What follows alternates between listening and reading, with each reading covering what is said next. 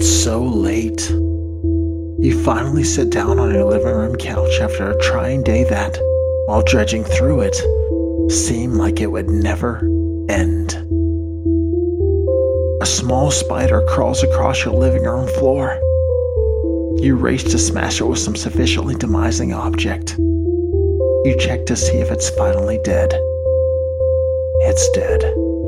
The only movements are its legs curling inward, slowly as it does, only because its internal machinery's driving synaptic mechanisms have shut down, contracting towards death.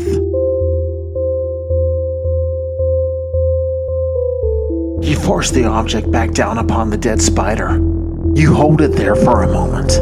You feel safe. You feel powerful. You owned it before it got to you.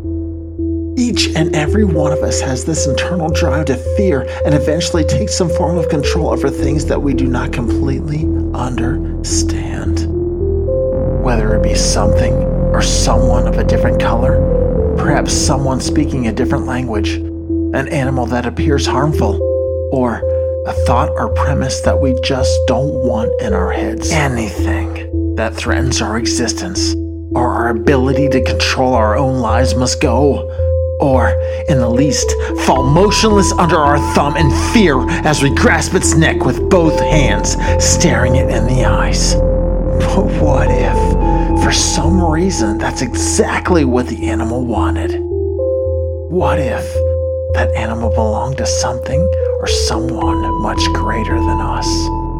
That story from the new book is that it was his only son. With the words that follow, along with the continuation of my story, you may question his motives. Revenant One reporting.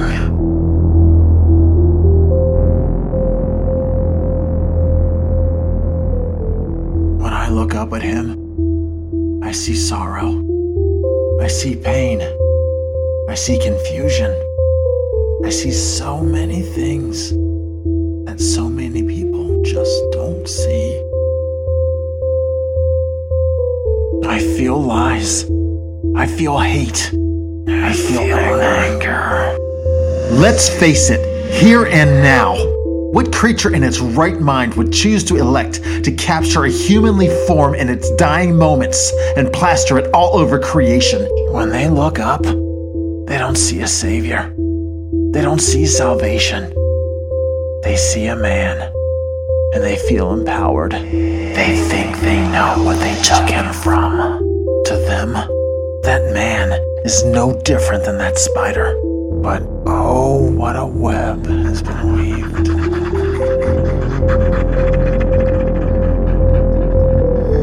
Cain. God damn you, Cain. The new book speaks of a savior, someone to forgive all of you for your earthly sins of flesh. But I'm here to tell you, it was a trap.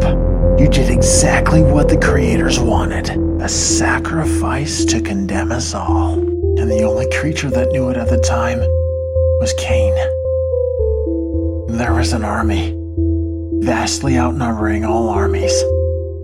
More than numbers or kings in the old book. This army was counted in Culminations, a book discounted by those in New Rome of old. This includes both Patriarch Athanasius of Alexandria in 367 and St. Jerome, Anno Domini 400. This army was a being so large, evasive, and fierce that the Dark One simply refused to be involved. He had no choice but to cower and spectate. This battle was on the eve of crucifixion. This was the battle of eternity, the battle for man's soul. But Cain was so determined, and the populace, they were so decided. Oh, how the army raged towards Cain. So naive.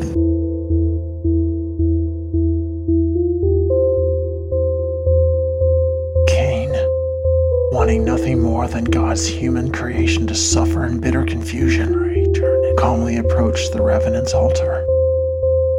Feather, salt, 3 teeth, heart of serpent, sparrow skull.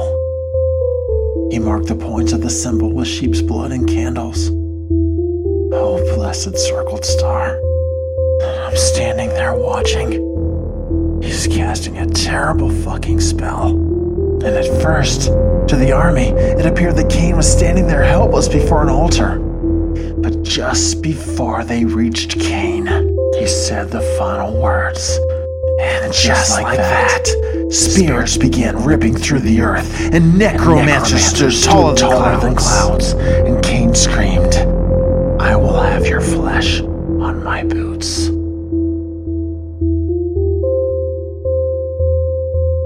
And that he did. There was nothing left of the opposing force. Bodies were burning in accordance with the law. He extended his right hand. The fires parted, and the sacred ash fell. Cain's minions brought the third god of the overworld to his feet, barely breathing. And Cain looked down at him and uttered the words, "You have created a selfish, vile race of so infrequently empathetic creatures. They, the parasite that they are, will perish from the inside out. And though I will take great pleasure in removing the worst ones from the flock, I will remain forever empty, for I know that they were damned from the beginning." Cain stood tall and stomped the remaining life out of the third god of the overworld. And that was that. The Revenant's altar disappeared, and the unsettling sound of the combination of horrific horns of victory and angels' cries sounded all across the land. Cain had gotten what he wanted, a murder in the form of a crucifixion, and man damned forever. It may not seem like much, but this day, his actions ruined my life hundreds of years later. You see, my case was Judas, and I hanged him from a tree, only now to learn that I was just days too late. Somehow, Cain had modified the orders. I approached Cain, keeping my distance. I stood there, tilted my head down towards the ground, and said, "Why?" He had quite the remarkable response. He said, "He's not the Son of God. There are many creators. There are many gods. The Egyptians were the closest at realizing this, and you know this just as well as I do. All they care about is themselves." He's right. All I cared about was myself, as much as I loved my family when I was alive. As I think back, all I cared about was myself.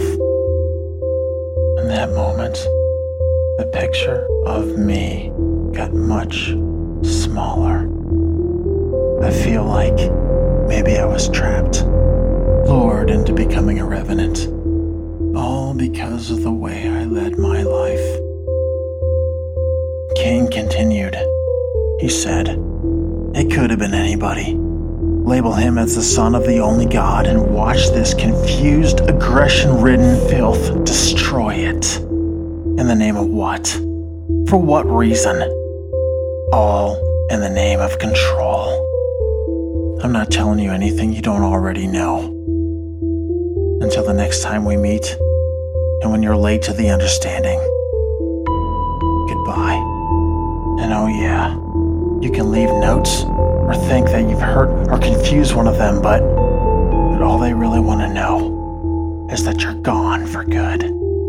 Just like him."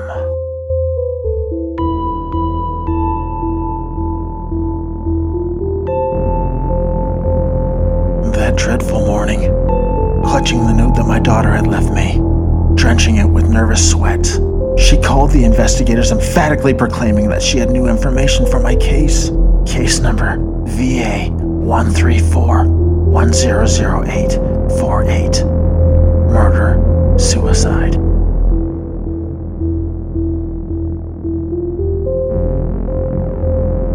Now there are things I haven't told you, and I'm sorry for that.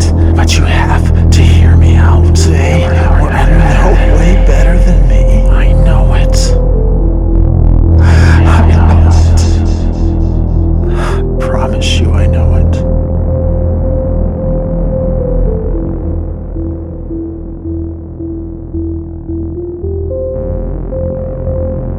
The next morning, they ordered the exhumation of my body. They dug up the coffin and hoisted it back up onto the cold earth. My widow began to shudder, and then, in a quivering voice, she says, "Open it. Open it. Open it. Open it. Open it. Open it. Open it. We can't do that," the investigator says. "Not here. You shouldn't even be here."